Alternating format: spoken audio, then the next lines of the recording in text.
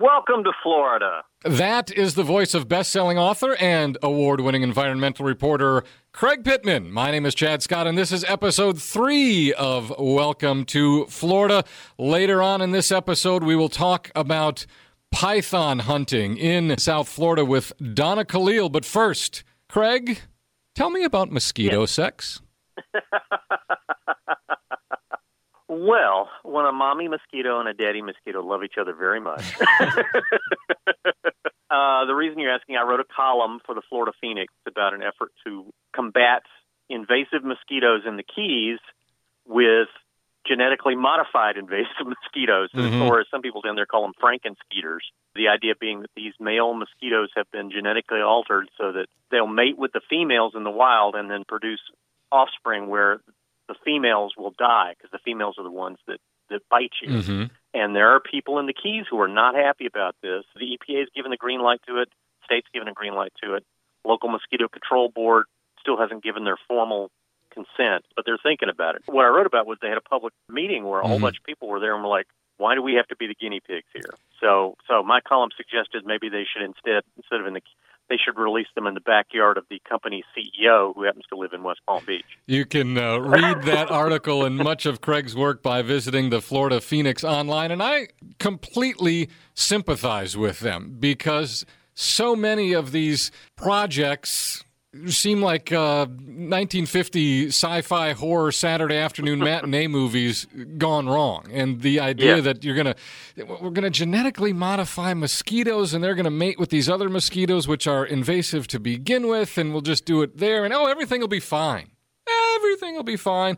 Don't worry about it. I sympathize with the local residents who, like you said, don't want to be used as guinea pigs and have their land used as an open-air test tube, essentially. They had a referendum on this back in 2016, and the place where they were going to release them voted pretty much overwhelmingly against letting them in there. But the rest of Monroe County went for it. And so the company's saying, well, we'll probably release them in a precinct where people voted for it. So now there are people saying we should have another referendum. Yeah. Well, and again, the idea that they're going to put ankle bracelets on the mosquitoes so they don't go outside their prescribed neighborhoods. This is one of these better living through science things which just seems rife with unintended consequences. The subject of Jurassic Park has come up a couple of times. And it does, I have to admit, kind of sound like, the old lady who swallowed a fly and then she had to keep swallowing more stuff after that. So. Well, and it's interesting because the mosquitoes, and these are the mosquitoes that spread like dengue fever and the real nasty diseases and viruses like that, which are invasive. And later we're going to talk about invasive Burmese pythons, which have racked the Everglades ecosystem. What a lot of people may not realize that Florida, one of the things that makes it so wonderful is this climate we have that is really tropical. And almost anything can live here, whether it's supposed to live here or not. And it creates all kinds of, from mosquitoes to pythons to feral pigs. Florida is such a hospitable climate for anything to live here.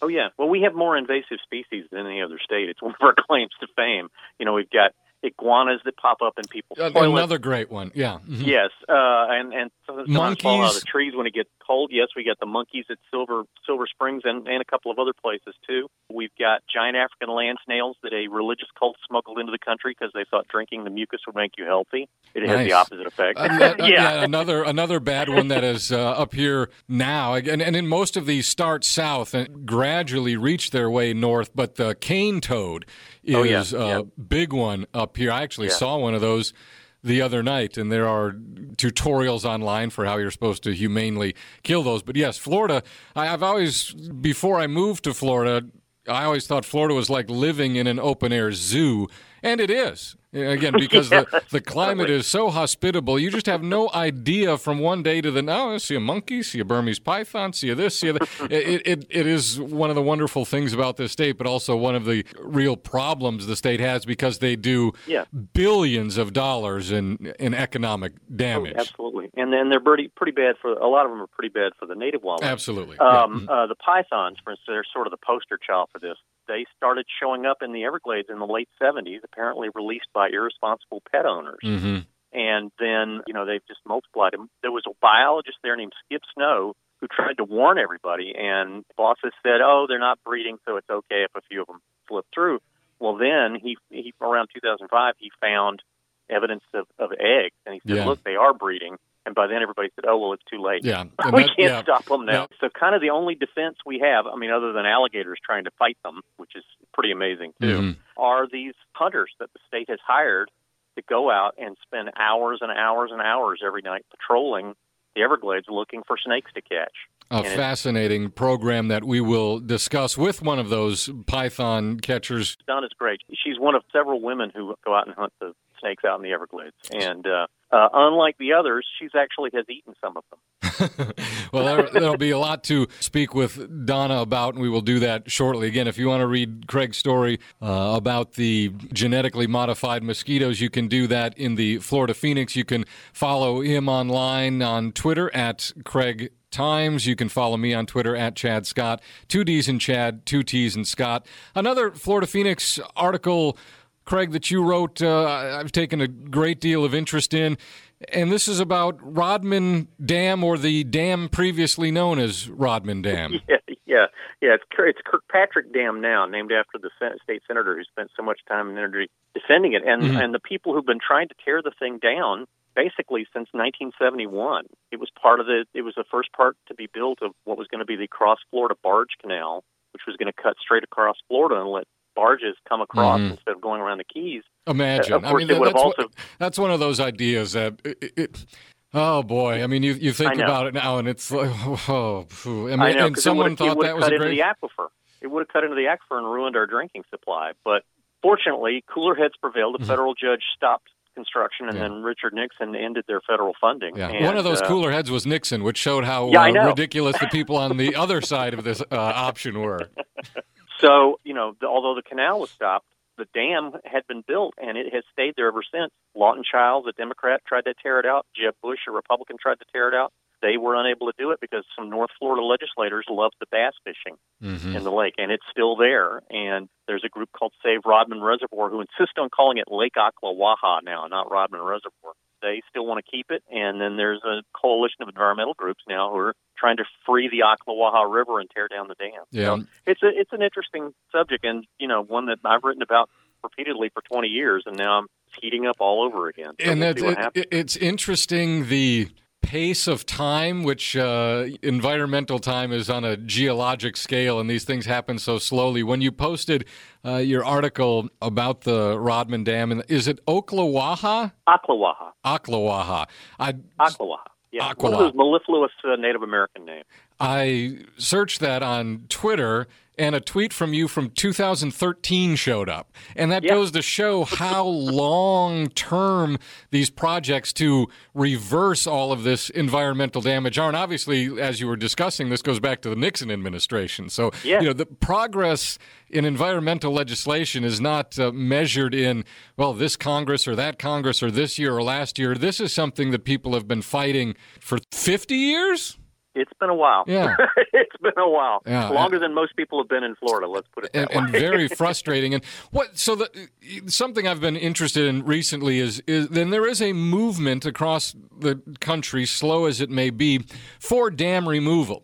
Yes. Dams were built, just runaway dam building across the United States in that post-Depression like period. 60s. Yeah. For jobs, for clean energy, for cheaper energy, to have people something to do. Well, come to find out, for farming. That these aren't necessarily all good for a lot of reasons. One, it prevents fish from spawning and getting upriver where they meant to be. It's terrible for flood control because these dams hold back water until they don't, and then it all comes at you, and we recognize that on the Mississippi River with Hurricane Katrina and the annual 500-year flooding that the Mississippi now experiences. So what are the environmental benefits that the folks who want to take down the former Rodman Dam promote? They contend that taking down the dam will free this wild and scenic river to be the way it was prior to its construction. It'll clear the way for the migration of manatees, which, of course, are a threatened species, and they need to travel back and forth. Also, striped bass migrate up and down the river, and they've been blocked by the dam.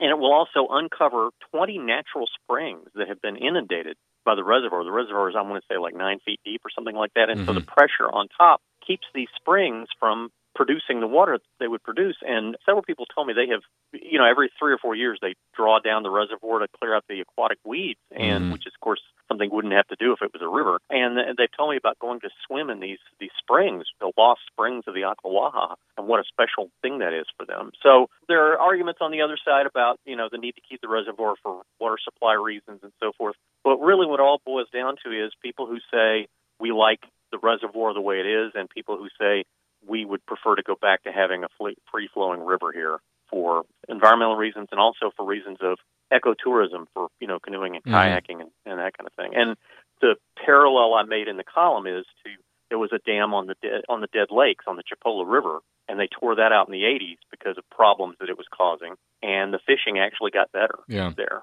So, just something to consider. You can read more about Rodman Dam, the reservoir, that topic at the Florida Phoenix. Craig's work there also features with the mosquito story. Now, for another publication you'll find Craig in, it's Flamingo Magazine, flamingomag.com. This month's edition has Craig talking about python hunters, so catch us up to speed, and then we'll call Donna and talk more with her about it. Well, last fall I went riding with a couple of the women who hunt pythons. They actually run a dog grooming service in St. Petersburg 3 days a week, and then they go down in the Everglades and spend 3 days hunting pythons down there. And so that adventure of going with them to watch them hunt made me start thinking, what are the other women, why were they attracted to do this? What is it that they like about it? And so I interviewed a total of 5 about hunting pythons and how different it is from what the public perception is. The public thinks of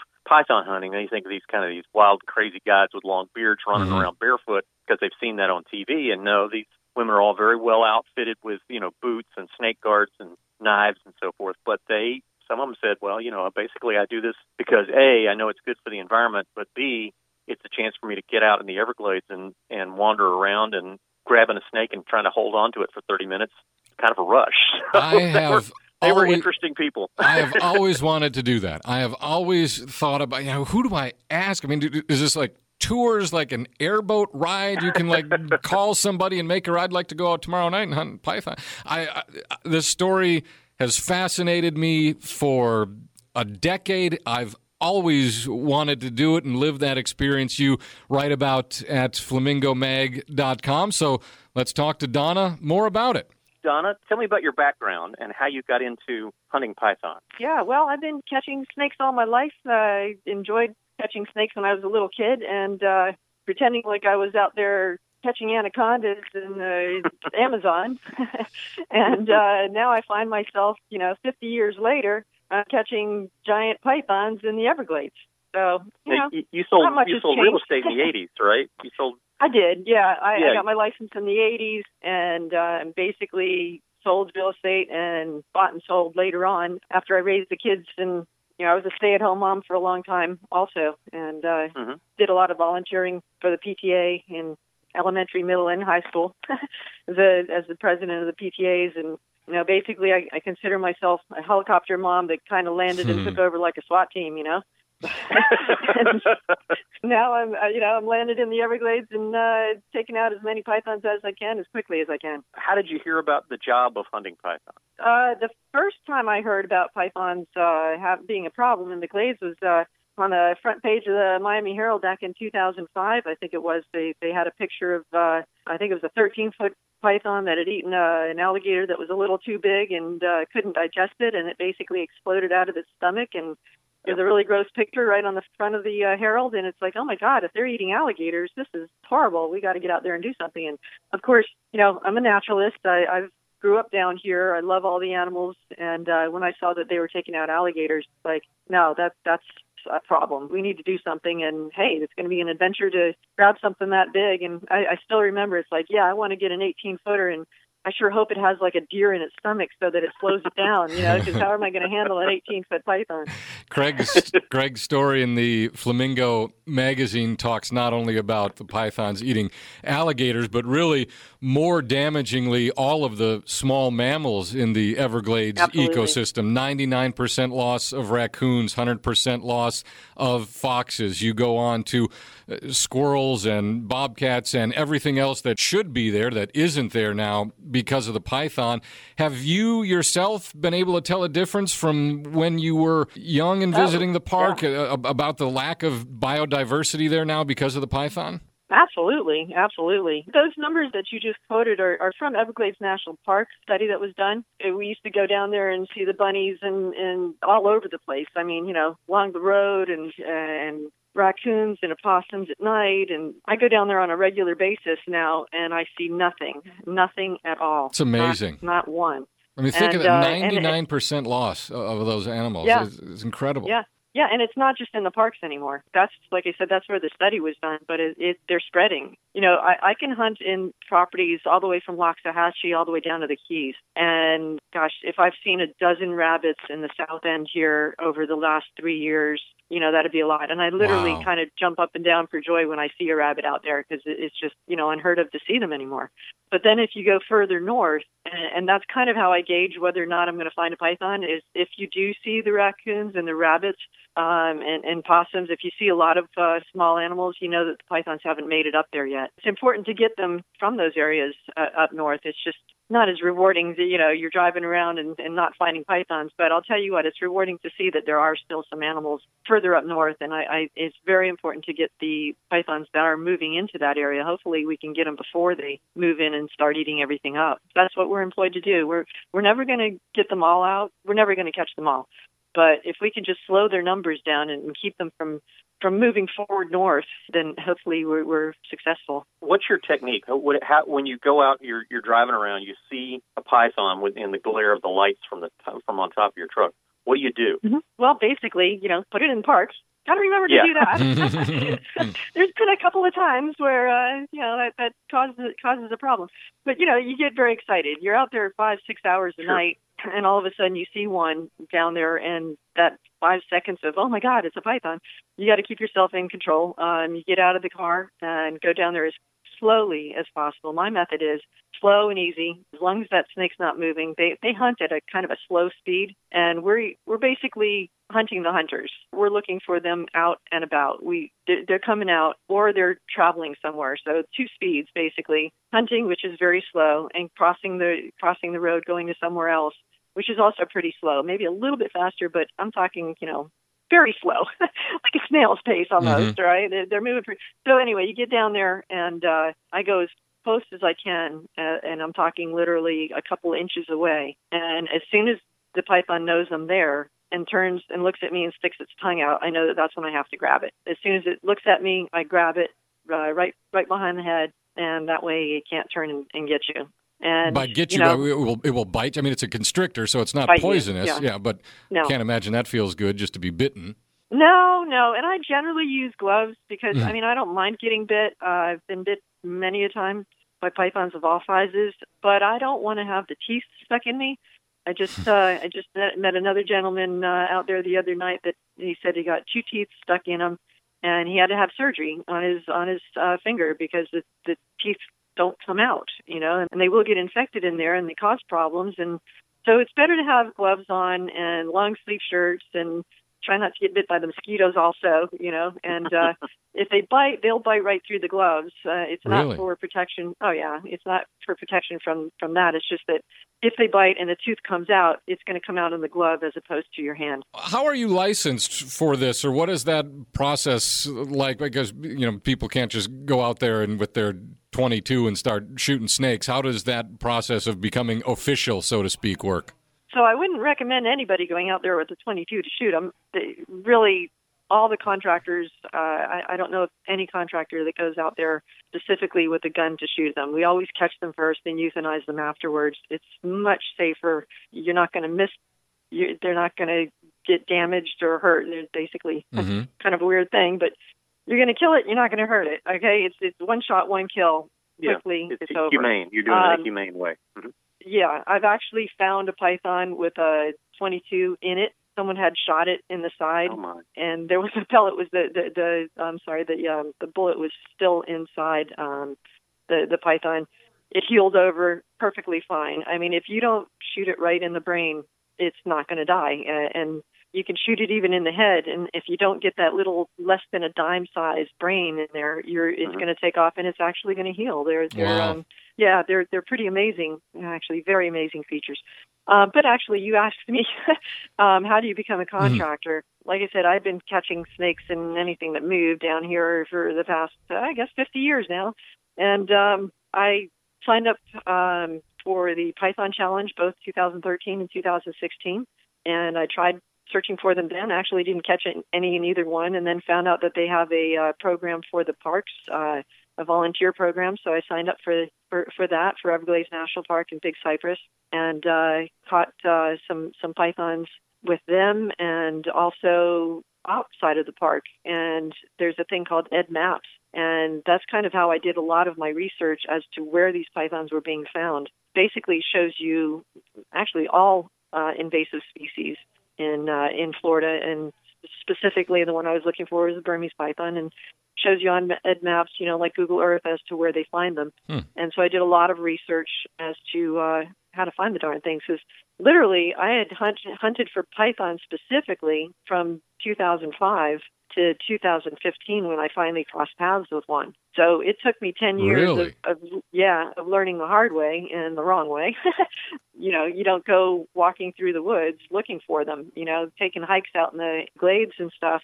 It's highly, highly unlikely that you're going to come across one. Why is that? If there's so many, why are they so hard to find? Yeah, they're just so cryptic. You can literally walk past one, and I'm trained. I've trained my eyes to be able to spot them in pretty much any circumstance: water, trees, ground, everywhere, and any type of surface.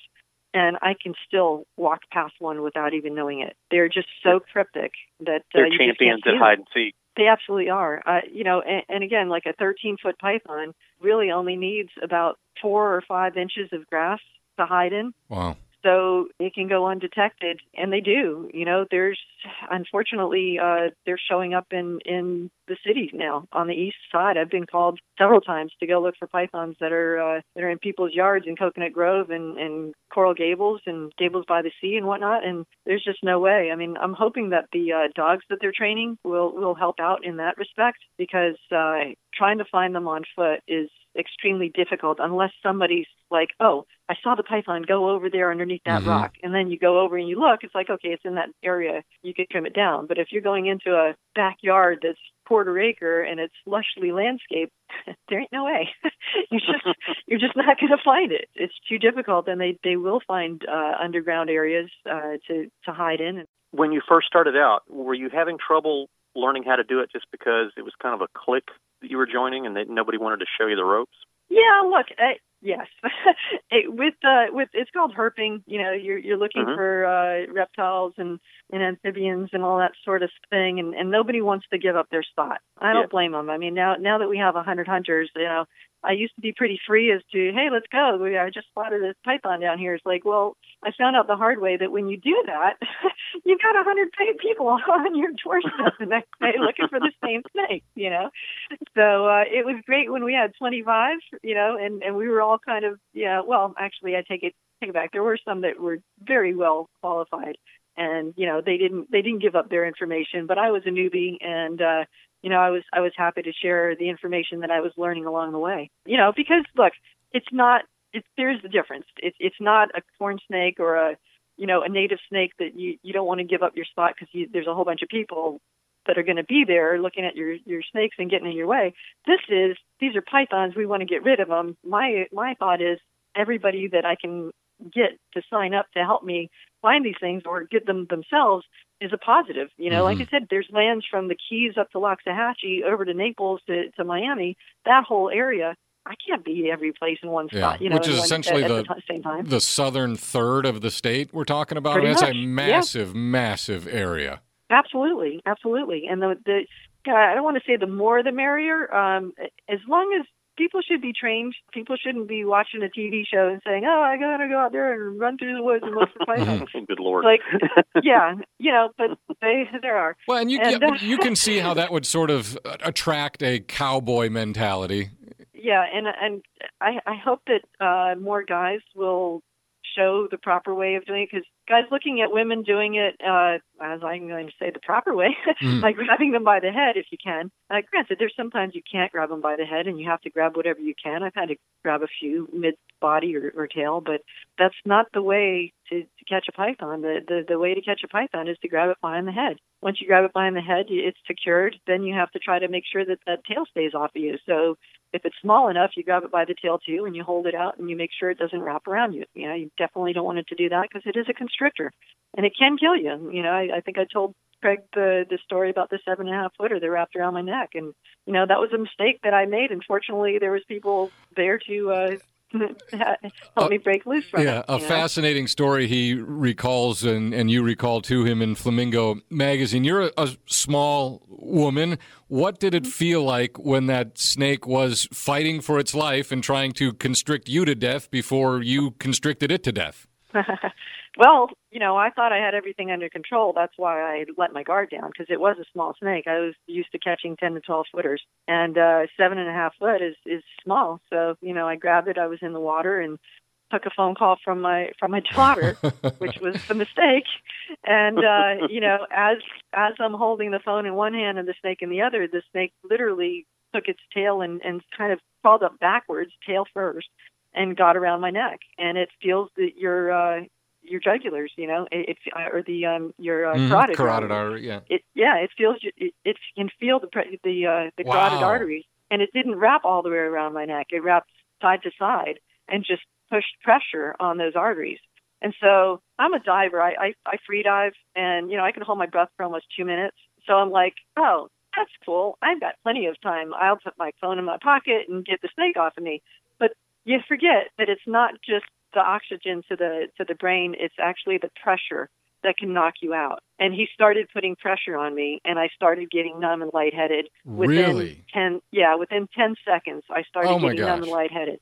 And it's like, this isn't good, So that's when I realized, okay, I need to get some assistance here. Fortunately, I was out with two people that knew what to do, and basically it's very simple. I mean, if you grab the tail and you pull it out from around you, and it's again a 7.5 footer. Had I not had my phone in my hand and in the water, I could have dropped my phone, but it would have been in the water, so I couldn't do that. So you could literally pull it off of you, but my circumstance in that situation was a little odd, to say the least.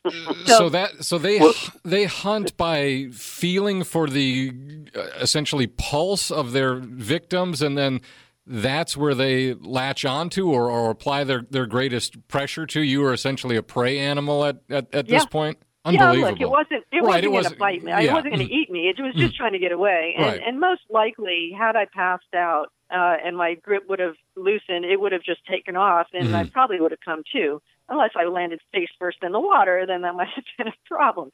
Yeah, no kidding. But you do have to be careful. I kind of nonchalant because I've caught over 300 pythons now, but you have to be careful all the time. You really do. I could tell you another story about the 15-footer that I caught with another hunter, Kevin Pavlidis. We caught that, and he had grabbed the head, and I grabbed the rest of the body to keep it off, because basically what they do is they'll try to pull your hands off of their head and break loose, so they'll wrap around your arms. And so what you want to do is you want to try to keep that off. And I basically laid on the snake, and I'm holding it back because I couldn't hold the tail back. It was just too strong. I couldn't hold it. So I laid on it, and it wrapped around my leg, the top part of my leg. And this had happened many a times with 12-footers and less, and that's fine. I usually don't mind that, because it helps me get them up off the levee, walking uphill, with them wrapped around you, instead of trying to manage a whole big 10 to 12-foot snake. So that's fine. But the 15-footer, and my daughter was with me at the time, actually, and so she's like, "Mom, you want me to take this off?" It's like, "No, that's okay. It's fine there." And then it like viced. It ripped me, and it viced on me. And the first time it's like, yeah, it's okay. The second time it's like, oh, that's not good. It's really strong. The third time it's like, yeah, go ahead and get this thing off my leg. How would you compare that grip to like the grip strength of your average man who, would be trying to grab your leg? Not even close. I mean, unless the guy's 7 foot with hands like Michael Jordan or something, or I don't know, big basketball player grabbing my whole leg. I think it had 3 wraps around my leg, and it basically took over my whole leg.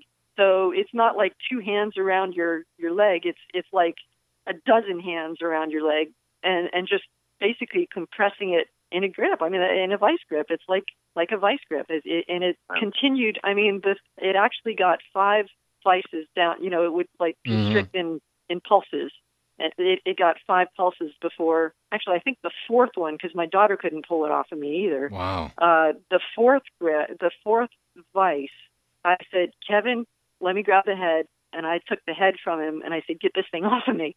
And he, I'm holding the head and the top part of him, and he and Deanna both grabbed it and pulled it off of me. And that time I learned not to allow any snake bigger than 12 feet to wrap around you. We like to do a Florida survival tip in the Welcome to Florida podcast. I think there may be 2 from this one. One is, if you're hunting pythons, don't answer the phone. Yeah, absolutely. And the other one is, don't go out there alone. Always have a backup. It is. It's definitely good to have a backup. Speaking of your daughter, tell us about, you cook the pythons. You're the only python hunter I found who sometimes cooks them, and she made cookies, didn't she? Yeah. Actually, there's a couple of, I've posted a few little Facebook videos of a couple of things that I've cooked, and so a couple of people are trying it.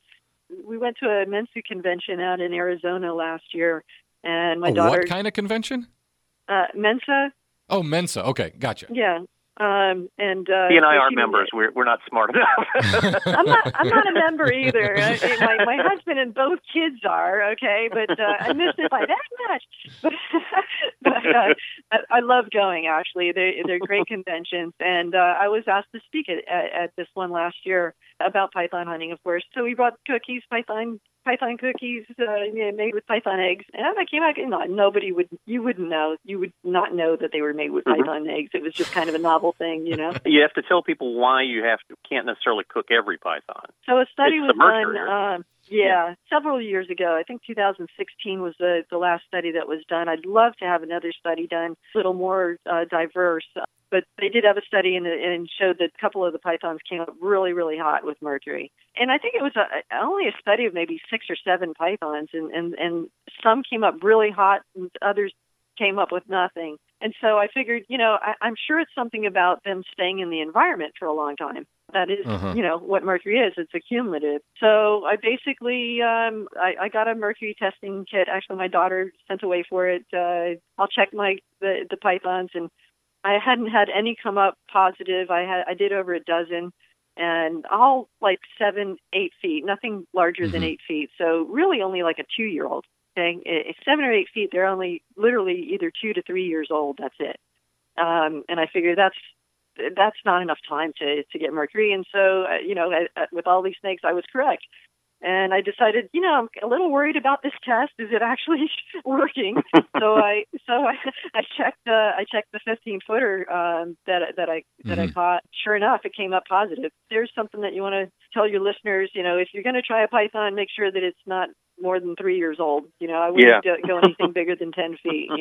What's some stuff you've cooked? You made like a liver and onions dish. Ooh. That's that actually. That was I think that was the last thing I made, and actually I was very happy with it. I liked liver and onions anyway, so if you like liver and onions, you'd never know the difference between a python liver or a cow's liver or whatnot. So you just do you fillet it, or do you cut it up as chops or steaks? I mean, how do you prepare snake to eat, and then of course, what does it taste like? So liver is liver. You're not going to know the difference. It's basically garlic and onions, and you're good to go. Python meat is extremely white, but it is very chewy because there's a lot of sinew. Again, it's a constrictor, so you have to think about how powerful it's going to be. Yeah. I've made pasta, chili, sweet and sour stir fry, several other dishes as well. And basically, what I do is I pressure cook it first for about 10, 15 minutes, 20 minutes, depending on the size, and then put it in any recipe, chicken or pork recipe. It's perfectly fine. Yesterday, I guess it was, I just filleted up another one. I haven't decided what I'm going to do with that yet, but filleting it is another way of doing it. Put it in, that's what I was going to do with this. I was going to put it with like pork, ground pork, and grind this up, and they make really good burgers when you mix them. I'll mix them half and half. The first time that I made burgers was venison that a friend of mine gave me, and so we mixed that up, and it came out really, really good too. Yeah, don't you make python jerky too? Yeah, I make python jerky. Oh, thanks for reminding me of that. I think that's what I'm going to do with it instead of the burgers. Well, I just love that you take the python jerky with you when you're hunting. So you're eating the python while you're out hunting the python. Yeah, and I'm just about out. I'm glad you reminded me. I'm just about out. Yeah, you don't really need much. I mean, it is like chewing gum, because I don't pressure cook that when it's not cooked. It's dry. I put the dry rub, steak dry rub on it, and then I basically dried out making jerky out of it, and chop it up into very small pieces because it is very chewy, and it's, like you said, protein bubble gum. Chew it up for a while, and then you can finally swallow it after a little while. We touched on this briefly earlier, but why do you hunt them at night? Basically, you have to do what the snakes do. If you want to catch a python, you've got to learn about a python. What is a python doing and when. Actually, that is one of the reasons why it took me 10 years to finally catch one. I was going out in the day and searching the woods, and they're hiding underground then. And now I know that they hunt in the warmer months at night, and in the day they come out and sun themselves in the morning to get warm. They're cold-blooded. They have to. I kind of call them solar panels. They will run out of energy at night, and they have to get their energy back with the sun. Basically, in the winter months, we do hunt in the day, and in the summer months, it's all at night because that's what they're doing. They're out there hunting. You talked about having killed 300, which sounds like a big number until you consider we're talking about the lower third of the state, essentially, and there's been enough of them to largely wipe out all of the small mammals that used to live there. How many individuals, ballpark, are we talking about? How many Burmese python are there in southern Florida? Actually, my number's up to 379 now. My friend and I just caught, and my daughter just caught 47 in the last 2 days. Oh, wow. Wow. Yeah. Good for you. That's the most that anybody's ever caught under the programs. And they're hatchlings. They're not giant snakes. They're all hatchlings. Yeah. We're very fortunate to have come close to finding a nest. We never did find the nest itself with the mama on top of it.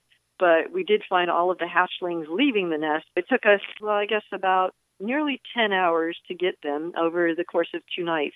To get back to your question about how many do you think are out there, look, if you think about both programs that are contracted right now, over the past 3 years, one of the last ones that I caught was the number 3,077.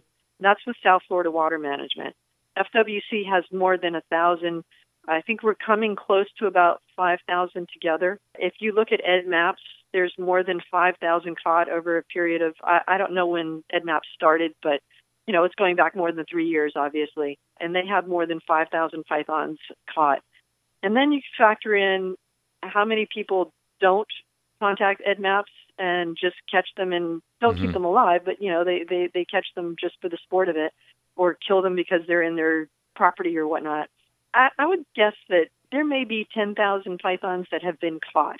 So then you start thinking, if there's 10,000 that have been caught, what percentage is that we can actually get to and catch?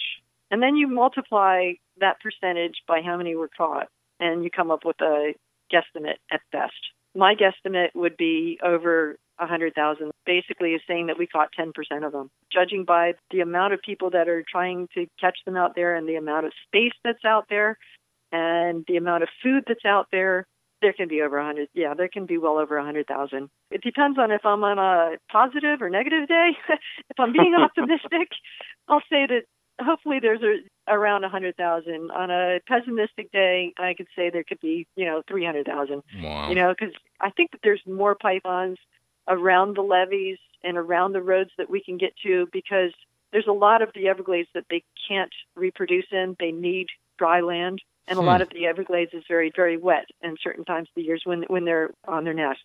That is fortunate for us. I also don't think that the fires, hopefully they haven't learned to adapt to the fires. So maybe a large percentage of the Everglades might not be overrun with them like they are on the levees that we have. The man-made structures of the levees are perfect for them to lay their nests in the in the holes or whatnot on the sides of the levee and the trees and whatnot that grow near them. Who's winning, the pythons or the python hunters? Well, I can tell you, I like to hunt everywhere. I'll go and check out all the different properties. So I'm going to check out everything. I can tell you some of the places that I've hunted for the past 3 years have actually lowered the amount of pythons that are caught there now. So I do believe that we're making a difference. I did see 4 rabbits in one location on one night, and I mean, it's like, man, we're making a difference. They actually were able to breed, and some little baby rabbits are around. So that was awesome. And then there's other nights where I become very pessimistic when I hear 20 pythons are taken off of one levee, and that was just one night, and, it happens every night. Are we making a difference in that location? Why are there so many in some locations, and we can actually get rid of them in some places and not in others? I think that at best we're keeping them at bay in certain areas. In others, I think I have job security. Yeah. I wanted to mention a phrase that is sure to strike fear into the hearts of anybody who is afraid of snakes, and that phrase is mating ball. Tell us about mating ball. Well, to a hunter, it's awesome. It's being able to catch 3 pythons at once, and that was the best that I've done. Funny story, the first breeding ball that I came across, there was one male that was leaving the scene, and that's how I spotted the one, and I caught it. It's like, woohoo, I got one. I was with 2 of my friends, had one of my friends videotaping, and so I'm showing up the python. I got it. It's a good size, probably about 8.5 feet, I think it was. And my friend Mark was, came down with me to see, if I needed help, and I didn't. So he's looking around. He's like, God, there's one behind you. It's like, wait, what? And I turn around. It's like, sure enough, there's another one right there. And so I handed him the one python. He ran it up to Brene, and they bagged it. And I'm keeping my eye on this other one. Thought it was only one. Thought it was a big one. And I was like, Mark, come down. I'm going to need your help. It's a big one. And then as I approach it, the other male comes at me to protect the female that he was with. And so I basically grabbed it by the head, and as soon as I grabbed it, the female took off, and I lunged and I grabbed her by the head, and I come up with 2 pythons, one in each hand. It's like, whoa. Holy cow! That was awesome. I mean, I hadn't. It's funny. I hadn't ever heard anybody ever catching 2 pythons at once, and I was pretty thrilled. And the very next week, I'm hunting with my friend Kevin Pavlidis, who's also I hired on for FWC. I'm hunting with him and Chris Gillette, and Chris spots one, and he jumps off the tower of my truck and grabs it. I put the car in park, and I get out. I'm getting out of the car. Kevin already jumped down, and he grabs 3 from the breeding ball and brings 3 up. And it's like, Kevin, did you really have to show me up like that? I just caught 2, and you had to, show me up with 3? Really?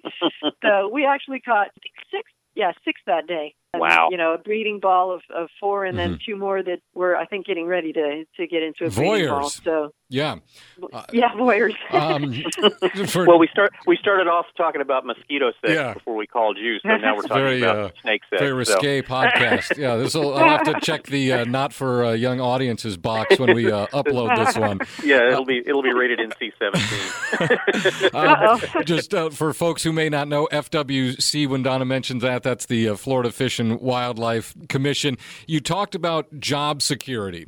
How are you paid for this? So we're paid minimum wage for driving around looking for stuff, but we also get paid per snake. We get $50 for the first 4 feet and $25 after every foot after that. I kind of wish that it would go back up to $50 after 13 feet, because you're not talking about a snake anymore. You're talking about a monster. I've got over a dozen 13 plus, and they're just a whole nother animal. But that's how we get compensated. We get minimum wage, and there's many a nights that we go out there, especially January, February, March, many a night that we're not catching anything. Mm-hmm. And meanwhile, you got the wear and tear on your truck. The tires. Oh, absolutely. The gasoline. The wear and tear on the truck is tough. I drive around in a 1998 Ford Expedition. Had it since Christmas of '98. Yeah, it's a '98. Had a Christmas of '97. So it's 22 years old. I've had it for 22 years. I'm rebuilding that thing from the ground up, and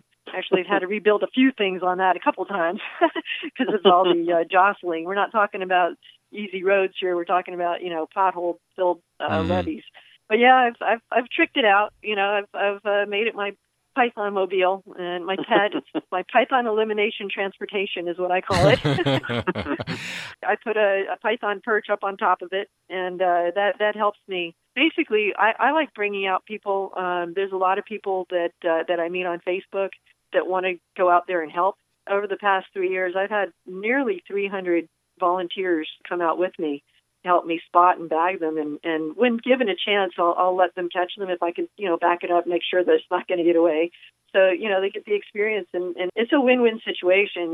This is something where people, they can't get out there. They're not allowed out there except with a contractor. And I need eyes out there, and it's very helpful, and it's much safer to have someone out there with you.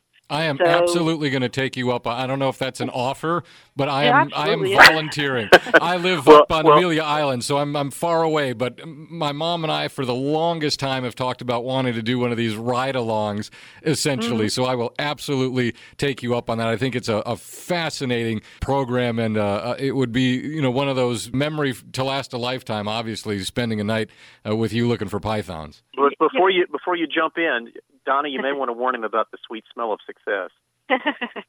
Yeah. Well, hopefully we'll have that night when you come out with me, because the sweet smell of success is basically getting musked by a python. And what does that smell like? Not so good. I mean, you get used to it, I guess. Basically, the snake is pooping and peeing on you at the same time, and letting out a few other things, that, the pheromones and whatnot, the smells of a python, basically, and you get that on you. And it's really kind of interesting how quickly you get used to that smell, though. So don't worry about that. It's the mosquitoes that'll carry you away that you got to worry about. How can folks identify a Burmese python for our listeners who are not naturalists and don't see them every day, and maybe they live in one of these places you've talked about or near that? Like, is that a python or is that this? How do they identify a python? I'm figuring the 15-footers they'll be able to ID, but if it's a 4, 5, 6 foot snake, how do they identify them, and then what do they do if they see one? For someone who doesn't know snakes, you've got to be real careful, because there are venomous snakes out there that look kind of similar. They all have patterns, and for me to describe a pattern to you, from a moccasin to a python to a brown water snake, they're all patterns, and some people are better at picking out patterns than others. So you really have to look at a lot of pictures in books and make sure you know your snakes before you go and pick one up, because otherwise you'll find yourself in a hospital because you got bit by a venomous snake. Mm-hmm. So I wouldn't recommend people getting out there and going out there if you don't know your native snakes. The easy rule is, if it's bigger than you, it's not a native. If it's bigger than you, it's a python, okay? And you might as well go ahead and, Wait, let me lie down next to it and check. Yeah, there you go.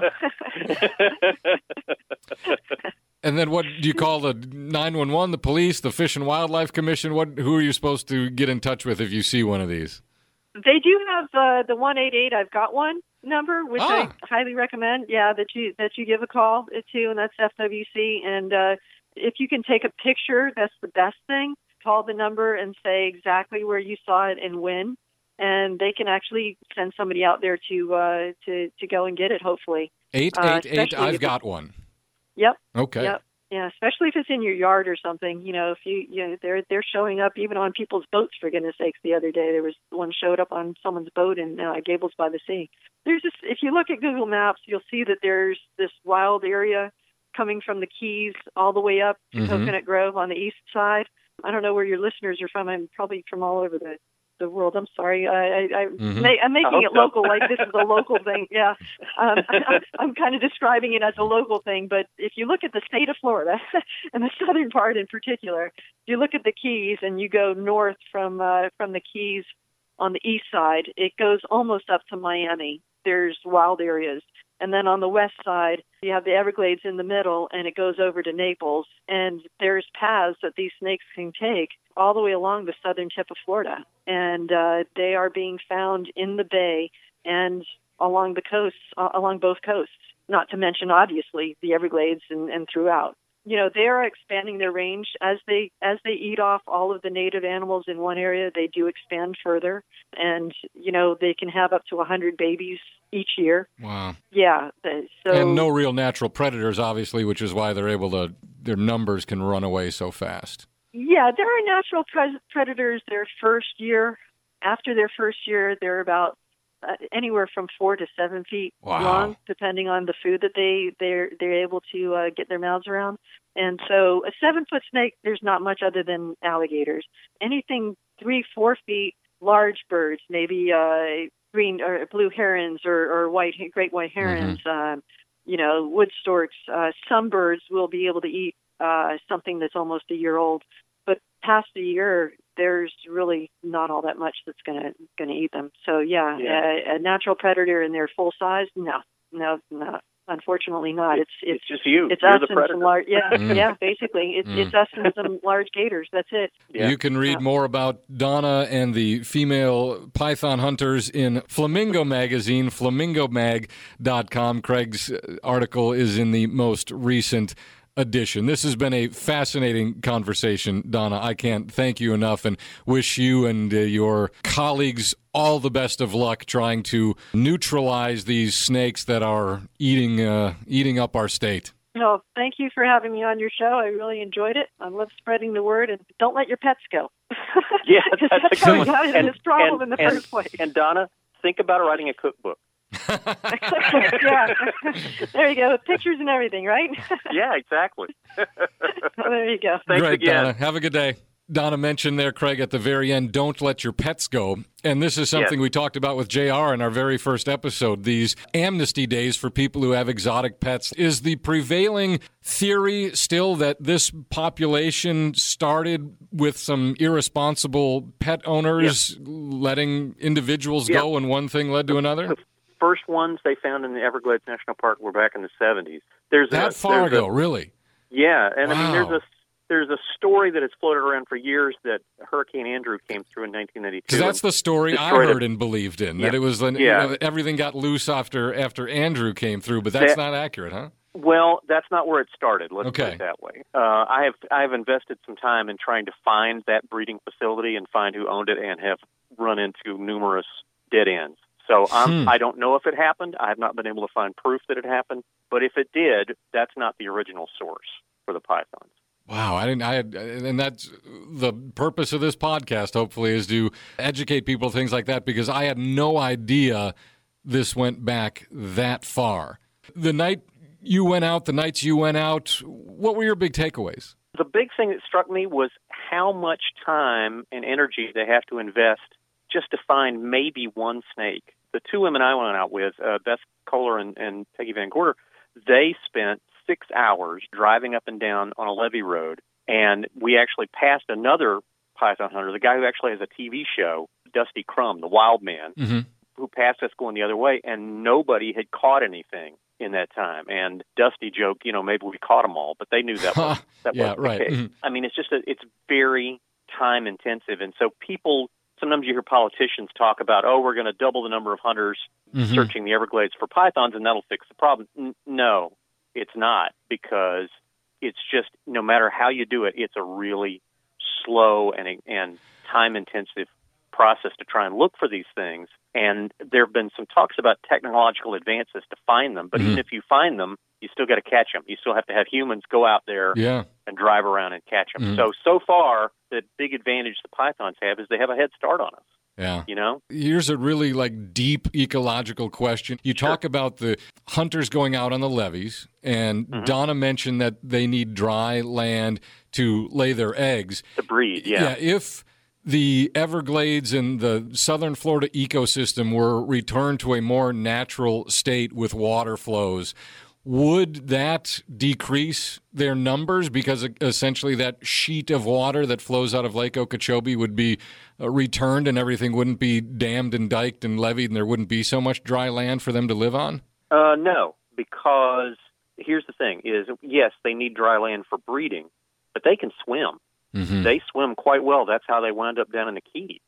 Yeah. Is that they know how to swim. So they would still have to look for dry land for breeding, but the rest of the year they'd be fine swimming around as long as they could find prey. And there are tree islands naturally in the glades where a lot of the wildlife ends up, and so they would probably, that'd become their buffet, for dinner. They just swim up there and say, what do we have up here? Oh, there's a white-tailed deer. I'll take that, or something like that. It would be helpful, but it wouldn't be the solution, I guess is what I'm saying. Welcome to Florida.